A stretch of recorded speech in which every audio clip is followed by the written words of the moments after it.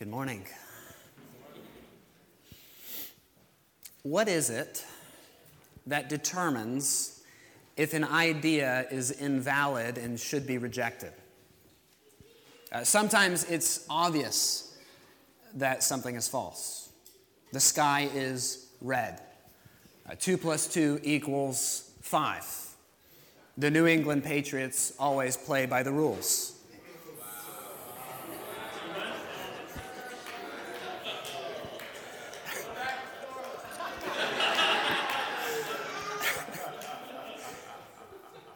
Just smashing idols this morning. Many times we invalidate ideas before even considering them on the basis of their age and because popular opinion is against them. You'll hear people say things like, oh, well, that's so outdated. This is the 21st century. I want to be on the right side of history. And these statements reveal certain assumptions that maybe you didn't even know that you had. That what is newer must be truer. That we know better than those who came before us. And that our culture and our ideas must be correct over and against the ideas from previous cultures, simply because we are the latest word on the subject. C.S. Lewis labeled this phenomenon as chronological snobbery. It's a great term.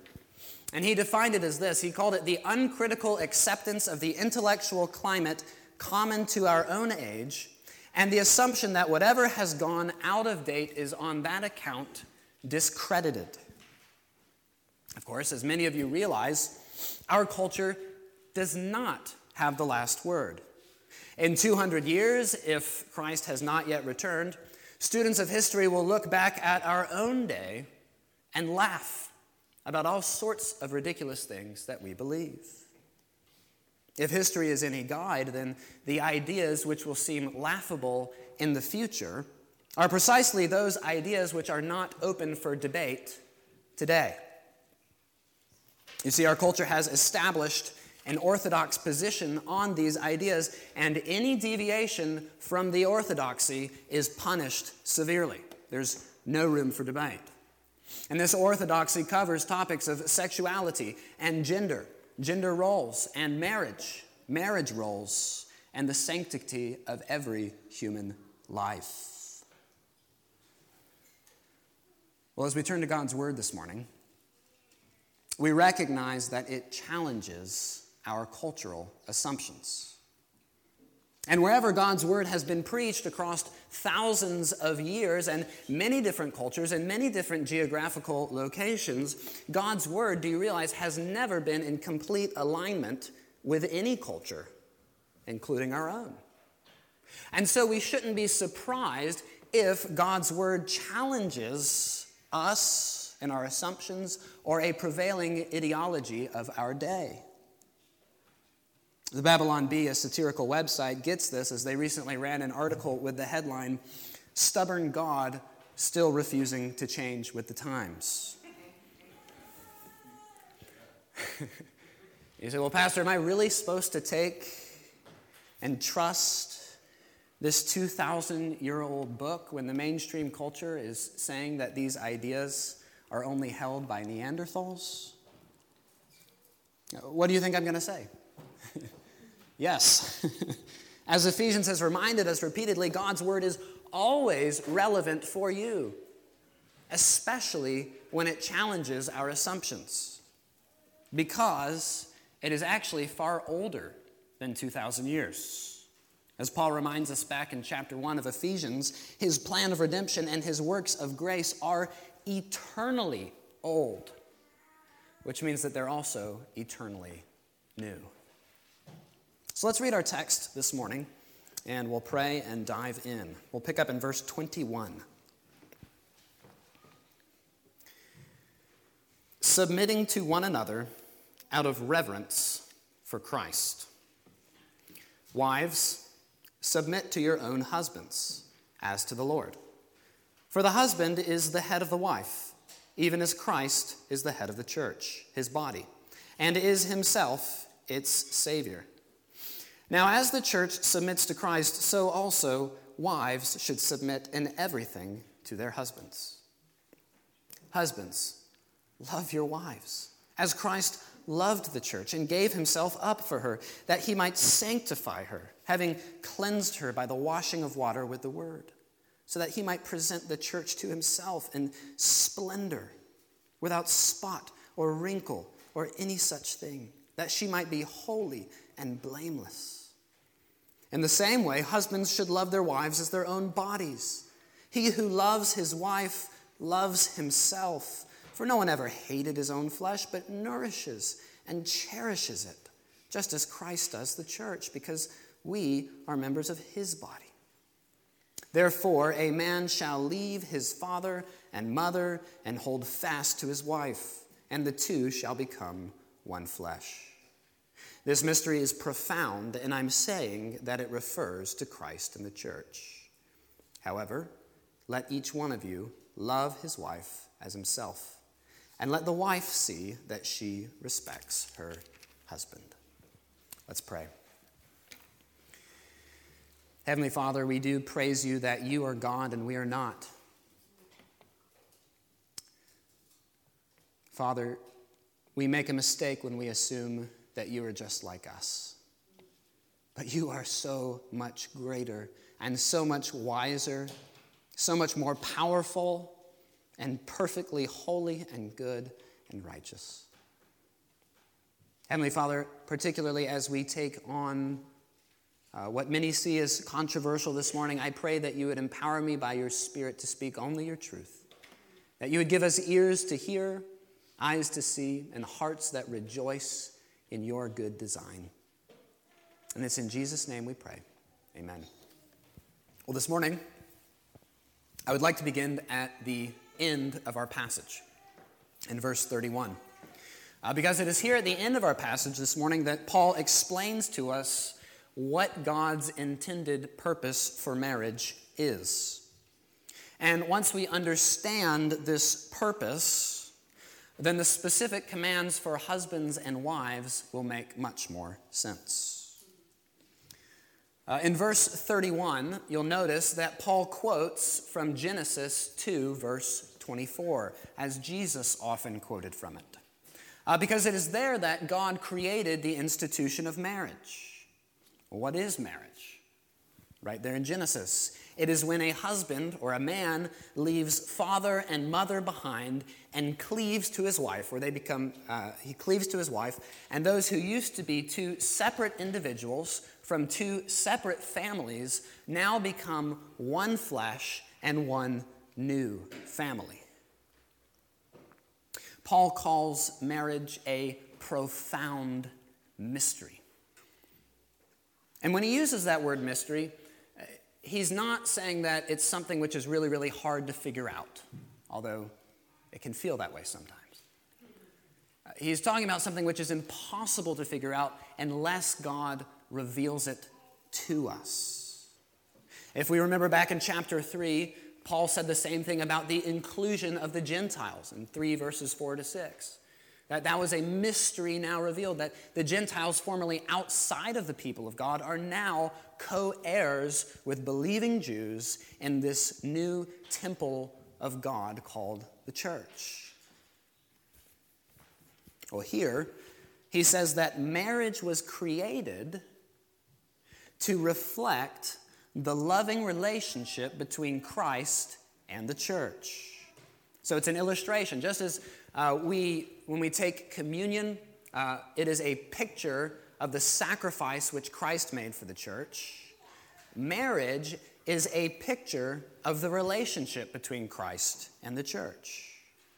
Now, I just want to be really clear about this.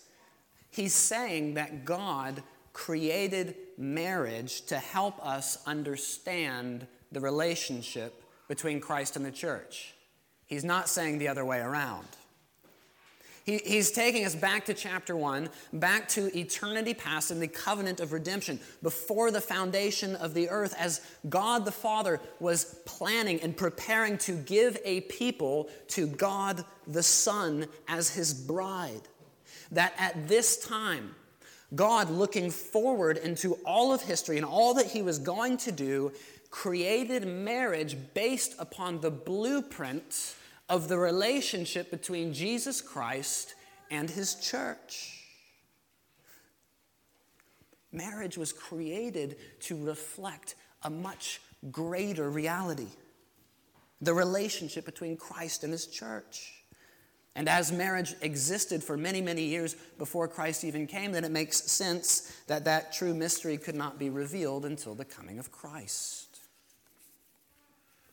Now, this has many implications. I'm just going to give you 3 before we move on.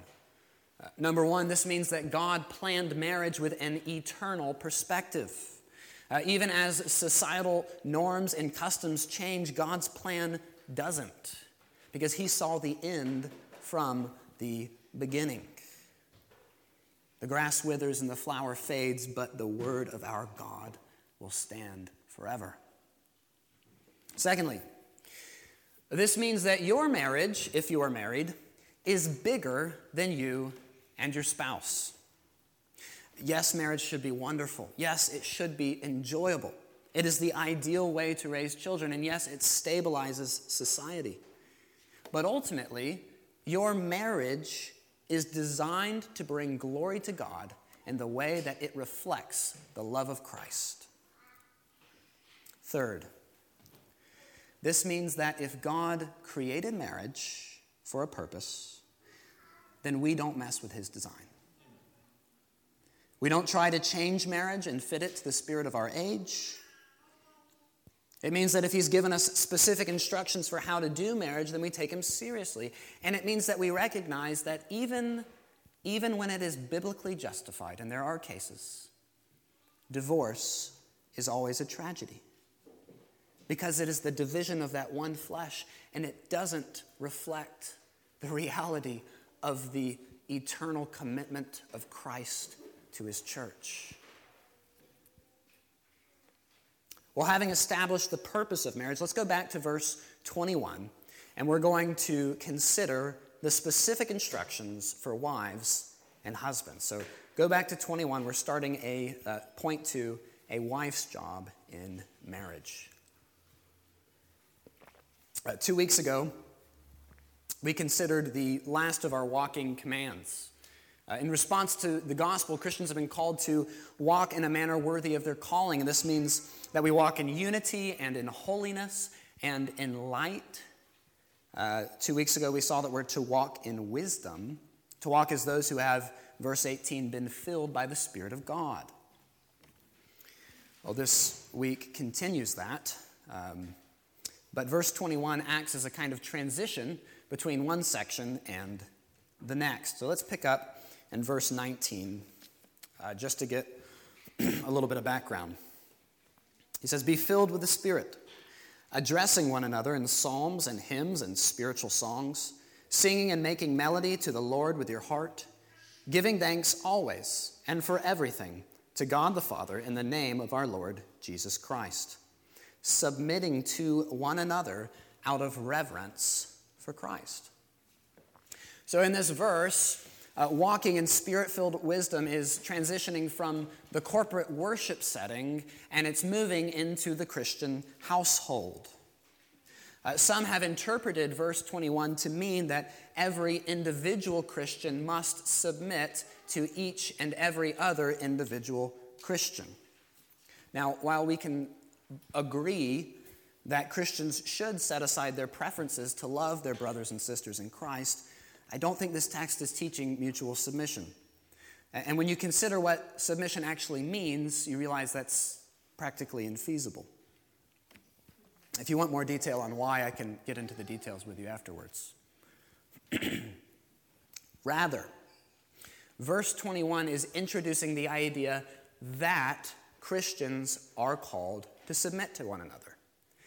And then Paul gives 3 examples outside of the normal gathering of the church to show what that submission looks like. Today, in verses 22 to 33, we see within the home between a husband and wife.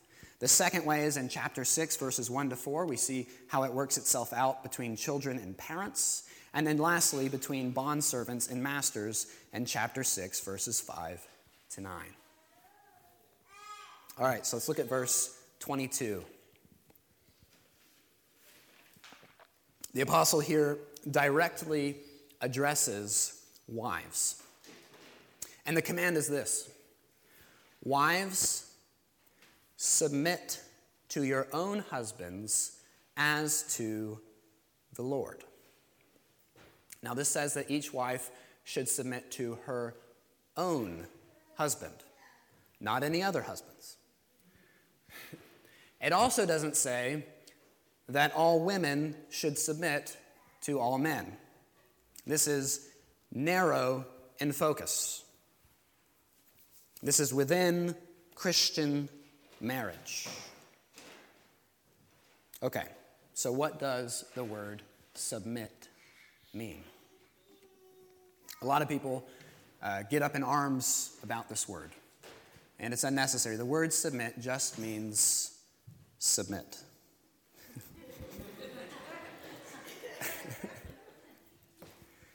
To submit is to voluntarily place oneself under the authority of someone else. It's to voluntarily place oneself under the authority of someone else. It is a synonym with obedience. And what we find, which is very interesting, is that if you consider the New Testament as a whole and the way this word is used, you find that actually all Christians, including men and pastors, are called to submit. No one gets around this. And I just want to offer a few examples. Let's look at Luke 2:51 on the screen. This is the boy Jesus leaving the temple with his parents after they find him. It says, he went down with them and came to Nazareth and was, same word, submissive to them. And his mother treasured up all these things in her heart. Now, ladies, I understand our cultural assumptions. If you think that it is demeaning to submit to your husband, I just want to point out that the eternal Son of God here is submitting to people that he created. And Jesus also submitted to the ruling authorities, to the Roman government, which he knew would ultimately crucify him on the cross. And he told his followers to pay taxes. So let's look at Romans 13:1, another form of submission. Paul says, let every person, again, same word in the Greek, be subject, you could put submit there, to the governing authorities. For there is no authority except from God, and those that exist have been instituted by God. So all Christians are called to submit to the governing authorities in their life.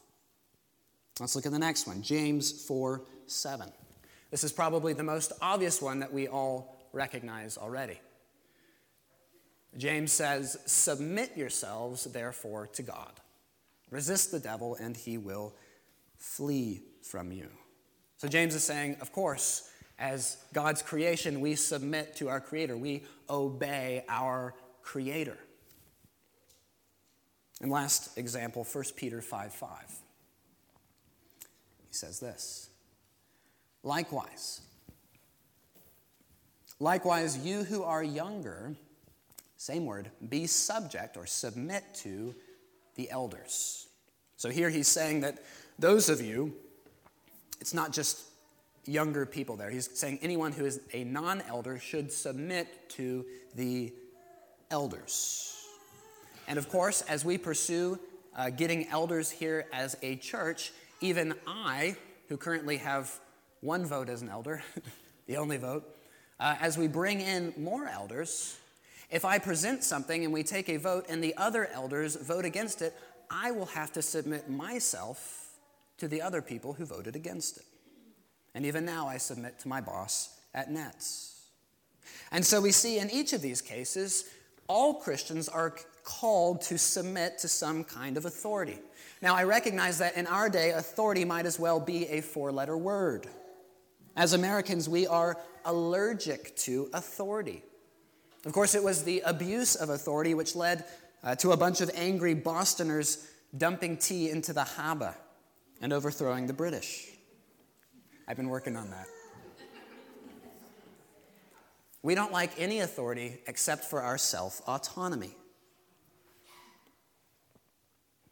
But brothers and sisters, we need to be able to establish the difference between godly authority and authoritarianism. There is a difference. Not every exercise of authority is the latter. As Christians, we recognize that authority doesn't have to be a bad thing. It can be, but it also can be used well. As we saw in Romans 13:1, God actually delegates his ultimate authority to lesser and imperfect humans with lesser authority. He said, "For there is no authority except from God, and those that exist have been instituted by God." Now, we'll get into this more when we turn to husbands, but when authority is used well, it blesses those who are under it. And if you stop to think about it, if there were no authorities, if there were no hierarchy in society, we would have anarchy.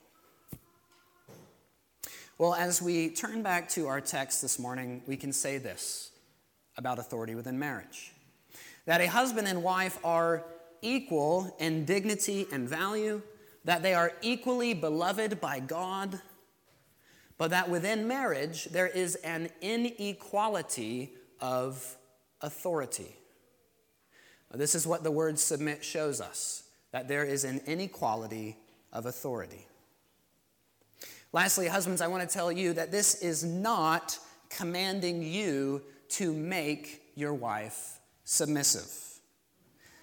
God has not given you the right to enforce this. Submission is always voluntary. It must always be given freely. It cannot be taken. And so, wives, God's word says that you are to submit to your own husbands as to the Lord. Why? Because God created marriage to reflect the loving relationship between Christ and the church. Because verse 23, look there, the husband is the head of the wife. And this reflects the greater reality that Christ is the head of the church, the Savior of the body. So wives, he's again comparing marriage to Christ and the church. And the church recognizes Christ's authority. The church always submits to Christ because he's God and because he is our head.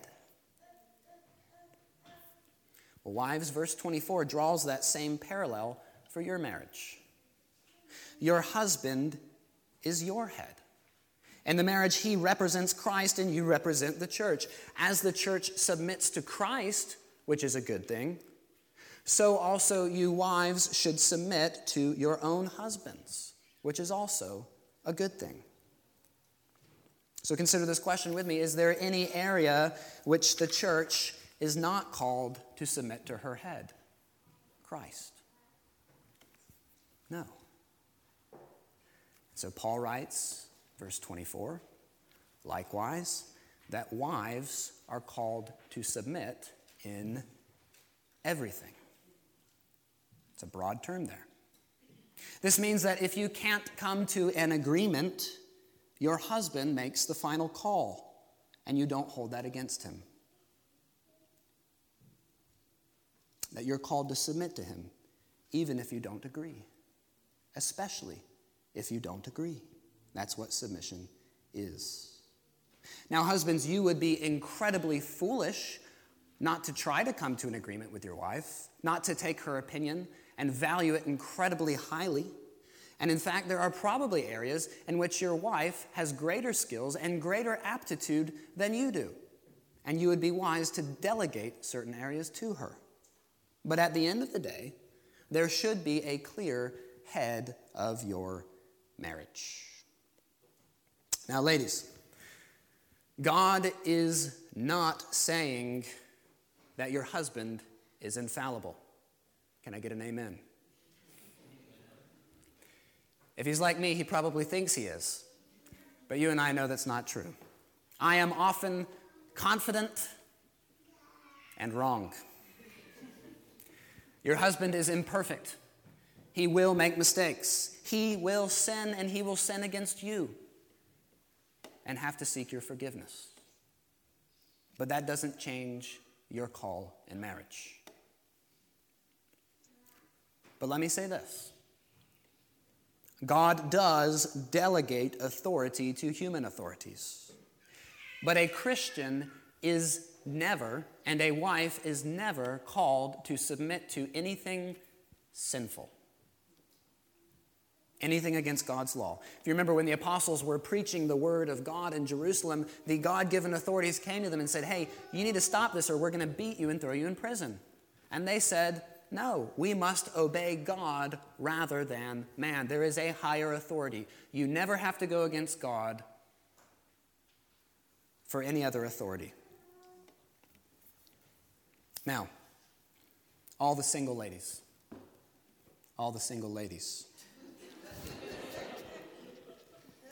Listen, you are not called to submit to a boyfriend.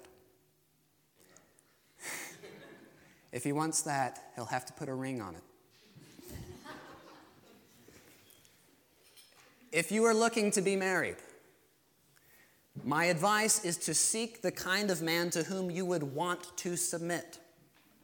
A godly, humble servant leader. I'm not talking about perfection. Our Lord knows none of us men would have ever been married. But somebody who is growing in Christ. I would tell you to look at his life. Is he submitting? Does he submit to God? Or does he live however he wants? Does he submit to the elders of his church? Or does he think he doesn't need oversight? Does he submit to the law of the land, or does he believe he's above the law? Does he submit to his boss at work, or does he consistently go behind his or her back? I would not be interested in submitting to any man in marriage who was not also submitting to authority. And for more reasons than just that. If he asks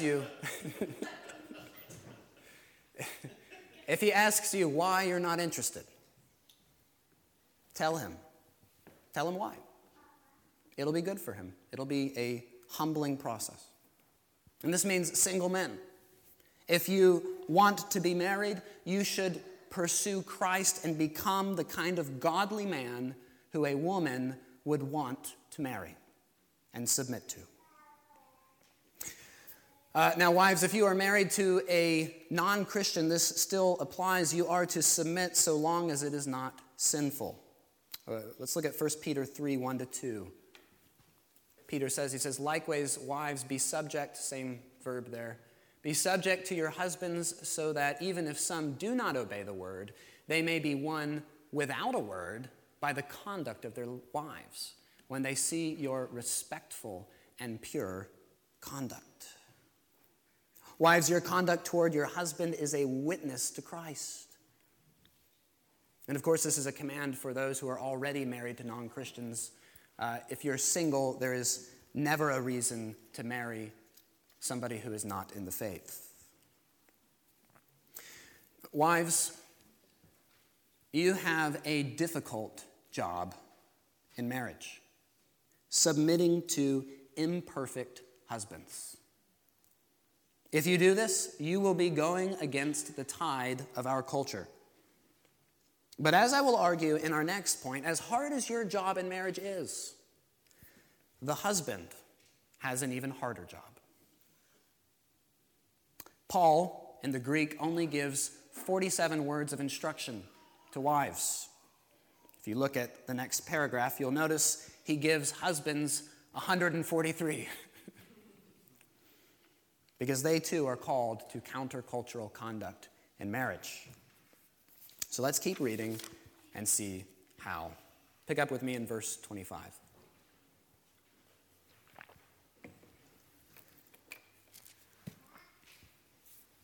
Husbands, love your wives, as Christ loved the church and gave himself up for her, that he might sanctify her, having cleansed her by the washing of water with the word, so that he might present the church to himself in splendor, without spot or wrinkle or any such thing, that she might be holy and without blemish. In the same way, husbands should love their wives as their own bodies. He who loves his wife loves himself. For no one ever hated his own flesh, but nourishes and cherishes it, just as Christ does the church, because we are members of his body. Many men, when they read verses 21 to 24, thinks it gives them the right to become little Vladimir Putins, totalitarians of their home, emperors of domestic life. And the reason they think this is because they haven't read the next 5 verses. Husbands, you have been given authority by God to lead your home. But the sign of authority used well is that it blesses those under it.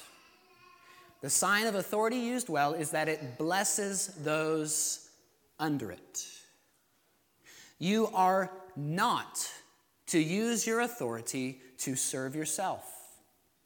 You are to use your God-given authority to bless those under your care. And you already know this about authority. Everybody wants the good boss. The boss who treats his employees well and rewards diligence, doesn't tolerate laziness and speaks the truth. This boss creates a healthy company culture. And every citizen wants a wise and a just ruler. Because when a ruler uses his authority for the good of those he leads, when that ruler prioritizes truth and goodness and justice, then the people under that ruler thrive. Now, in the first century when this is written, a husband's leadership of his family would not have been controversial. Wives were expected to follow their husband's lead. A husband, however, whether Jewish or Greek or Roman, could pretty much do whatever he wanted. A wife was useful for producing heirs, but they paid little attention to their wives otherwise. And they regularly sought other women outside of marriage. And so in this day, this admonition to loving your wife sacrificially would have been countercultural. And as we dig into it, we'll see it still is. So, how then is a husband to use his authority in marriage? Look at verse 25. Husband, love your wives. In what way? Just as Christ loved the church and gave himself up for her. Husbands, do you realize what that entails? Do you realize how radical a statement that is? Love your wife like Christ loved the church. How? He gave himself up for her. Jesus sacrificed himself to save the church. He loved us when we were unlovable. We were condemned before God Almighty, standing before his judgment seat. And Christ came and took our place. He said, I will take their punishment and they can have my righteousness. He bore the wrath we deserved and he gave us his perfect record of righteousness. Now, if you're here today and you're curious what it is that we Christians are all about, it is this. It's Jesus. He's our Lord. He's our Savior. And he's not petty like the gods that we humans come up with. He has absolute authority. And what did he do with it? He laid down his own life out of love for his bride, the church. That's a God I want to bow the knee to. If you want to know more of what it means to follow Christ, I'd love to talk to you. So, husbands, this is an argument from the greater to the lesser. Paul is not saying that you are Jesus, but he's saying that your love for your wife should look like the love that Jesus has for his church. Verse 25 makes it abundantly clear that you will have to make sacrifices for the good of your wife, that you will have to put yourself second. The greatest sacrifice was Christ's substitutionary death, which means that your life and every sacrifice less than that is on the table for how you love your bride. This means that you may have to make sacrifices with your career to love your wife well. This means you may have to make sacrifices with your social life and your recreation to love your wife well, because she is more important than your career and your recreation, because you have a higher calling in marriage. Your marriage is to reflect Christ, and you are reflecting the love of Christ. And when you decided to get married, whether you knew this or not, you committed to putting your wife ahead of yourself. Now, the wonderful thing about the love of Christ is that it wasn't just a one-time thing on the cross. Jesus loves us throughout our lives and through all eternity. And husband, this means that your love for your wife is also a lifelong commitment. If Christ died to forgive and justify the church, then he lives to sanctify her. The basic idea of verses 26 and 27, is this from Philippians 1:6. And I am sure of this, that he who began a good work in you will bring it to completion at the day of Jesus Christ. You see, forgiving you of your sins and making you righteous was just the beginning of Christ's work in your life. The rest of our days are a process called sanctification, where God makes us more and more like Jesus, where God makes us holy. Now, here at this church, I always try to be clear about the ravages and the consequences of sin, and they are terrible. But as Christians, we need to be equally clear about the love of Jesus Christ. He dies for the church. He sanctifies the church. Verse 26, he cleansed her by the washing of water, baptism, and the word of the gospel. And one day, he will present the church to himself in splendor or glory as his bride. Husbands, I want you to think back to your own wedding day. How beautiful your wife was as she walked down the aisle. How excited you were to finally be with her and to take her off the market. To experience the love and the intimacy that only a lifelong commitment can bring. Well, brothers and sisters, one day Christ will present his church to himself, and she will be a glorious bride. Do you realize this, church, that Christ delights in you? Christ loves you. God the Father chose you out of all the people on earth, not because you're something special, but because he loves you. You say, well, Pastor, I'm not without spot or wrinkle, as the text says. You could say I've got some pretty prominent warts. That may be true. And if you spend enough time in this church or in any church, you'll notice a whole lot of imperfections and a whole lot of sin. You see, the church is loved right now, but it'd be hard to say we're glorious right now. But that just makes the love of Christ all the more incredible. You see, he loves us as we are, but he also loves us enough not to leave us as we are. His love transforms the church. Even as we're aging physically, Christ is making us more beautiful spiritually. That's sanctification. And one day he'll complete the process. He will present his glorious bride to himself, spotless and without wrinkle. She will be holy and blameless because her husband Christ made her that way.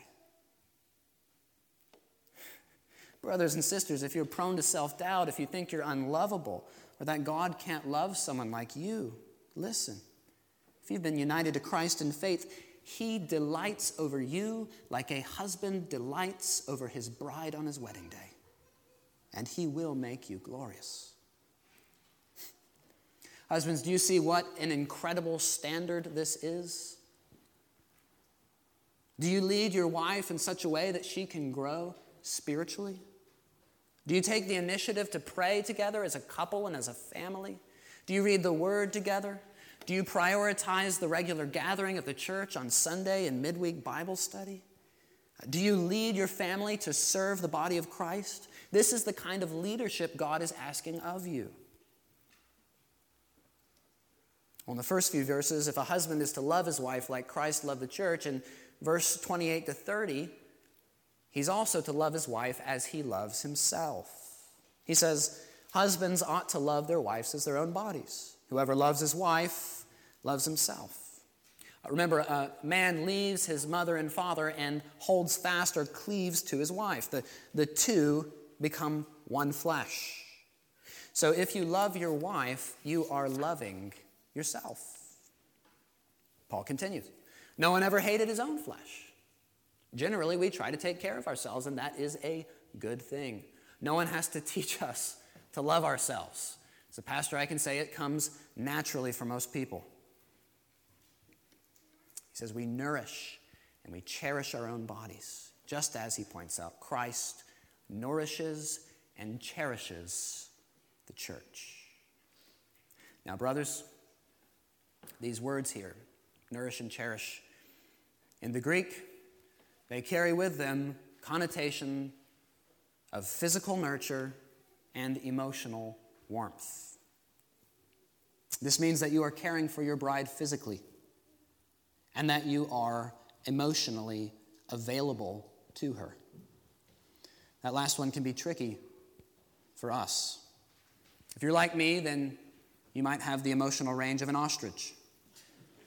You can be happy, you can be angry, or you can be hungry. I'm not sure if that last one is an emotion. It doesn't matter. We've got to figure out how we can nourish and cherish our wives, to be emotionally available to them, because that's what Christ does for the church. Now, one of my favorite popular theologians, Peter Parker, has said that with great power comes great responsibility. Husbands, God has made you shepherd of your family. He has given you authority, and He expects you to use it for the good of those under your care.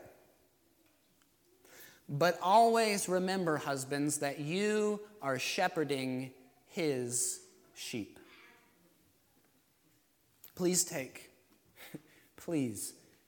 the example of Christ, the Good Shepherd, who laid down His life for the sheep. Don't take the example of the scribes and the Pharisees and the priests who fed off of the sheep. Those who use their authority to benefit themselves. Remember the parable of the wicked tenants in Mark 12. What does God do with the tenants who refused to give the produce? He destroys them and gives the vineyard to others. I want to close with a prophecy from Ezekiel 34. You can turn there. Ezekiel 34. And this is a prophecy against the shepherds of Israel of that day. And husbands, yes, I am aware that you are not a shepherd of Israel. And yet, the shepherding principle for those shepherds and every shepherd still stands. So pick up with me in Ezekiel 34. The word of the Lord came to me, Son of man, prophesy against the shepherds of Israel. Prophesy and say to them, even to the shepherds, thus says the Lord God, O shepherds of Israel, you who have been feeding yourselves, should not the shepherds feed the sheep? You eat the fat, you clothe yourselves with the wool, you slaughter the fat ones, but you do not feed the sheep. The weak you have not strengthened, the sick you have not healed. The injured you have not bound up, the strayed you have not brought back, the lost you have not sought, and with force and harshness you have ruled them. So they were scattered because there was no shepherd, and they became food for all the wild beasts. My sheep were scattered. They wandered over all mountains and on every high hill. My sheep were scattered all over the face of the earth with none to search or seek for them. Therefore, you shepherds, hear the word of the Lord. As I live, declares the Lord God, surely because my sheep have become a prey, and my sheep have become food for all the wild beasts, since there was no shepherd, and because my shepherds have not searched for my sheep, but the shepherds have fed themselves and have not fed my sheep. Therefore, you shepherds, hear the word of the Lord. Thus says the Lord God, behold, I am against the shepherds, and I will require my sheep at their hand and put a stop to their feeding the sheep. No longer shall the shepherds feed themselves, but I will rescue my sheep from their mouths, that they may not be food for them. In verse 11, we see the text becomes a messianic prophecy of Christ. Consider the love of God in these verses, the care he has for his sheep. For thus says the Lord God, behold, I myself will search for my sheep, and I will seek them out, as a shepherd seeks out his flock when he's among the sheep that have been scattered. So I will seek out my sheep, and I will rescue them from all places where they have been scattered on a day of clouds and thick darkness, and I will bring them out from the people and gather them from the countries. And I will bring them into their own land, and I will feed them on the mountains of Israel by the ravines and in all the inhabited places of the country.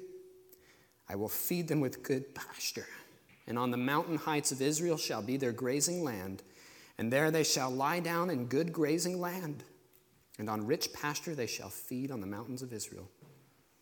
I myself will be the shepherd of my sheep, and I myself will make them lie down, declares the Lord God.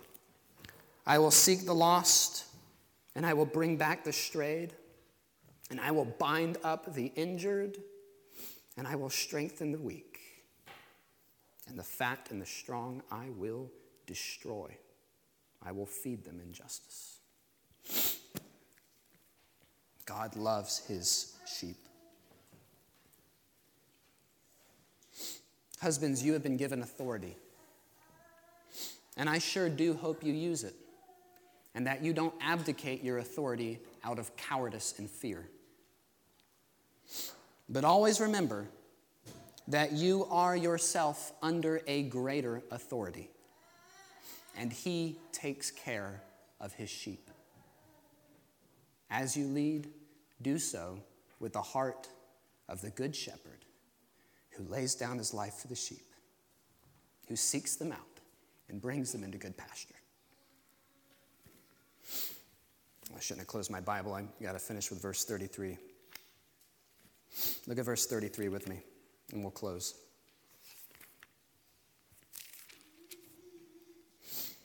Paul's final command. Let each one of you love his wife as himself, and let the wife see that she respects her husband. Maybe you're here today and you think that your husband stinks at servant leadership and loving you sacrificially. Maybe you're a husband here today and you think that your wife stinks at submitting to you and following your leadership. Let me ask you both this. Are you praying for your spouse? Are you praying with your spouse? If you are, then take this last verse as your game plan and realize that the sanctification process takes time. And I'm not talking weeks or months. I'm talking years where God makes us more like Christ. But take this as your game plan. Wives, submit to and respect your husbands as to the Lord. And you may find that he starts to become more and more loving and sacrificial toward you. Husbands, get over yourselves and start loving your wife and leading her spiritually. And you may find that you become the kind of man who she would want to submit to. No marriage in this life is perfect. Meredith and I can both attest that ours is far from perfect. But when we follow this eternal blueprint for marriage, we are exercising trust in God, saying that he knows better than we do, and we're bringing him glory in the process. Let's pray.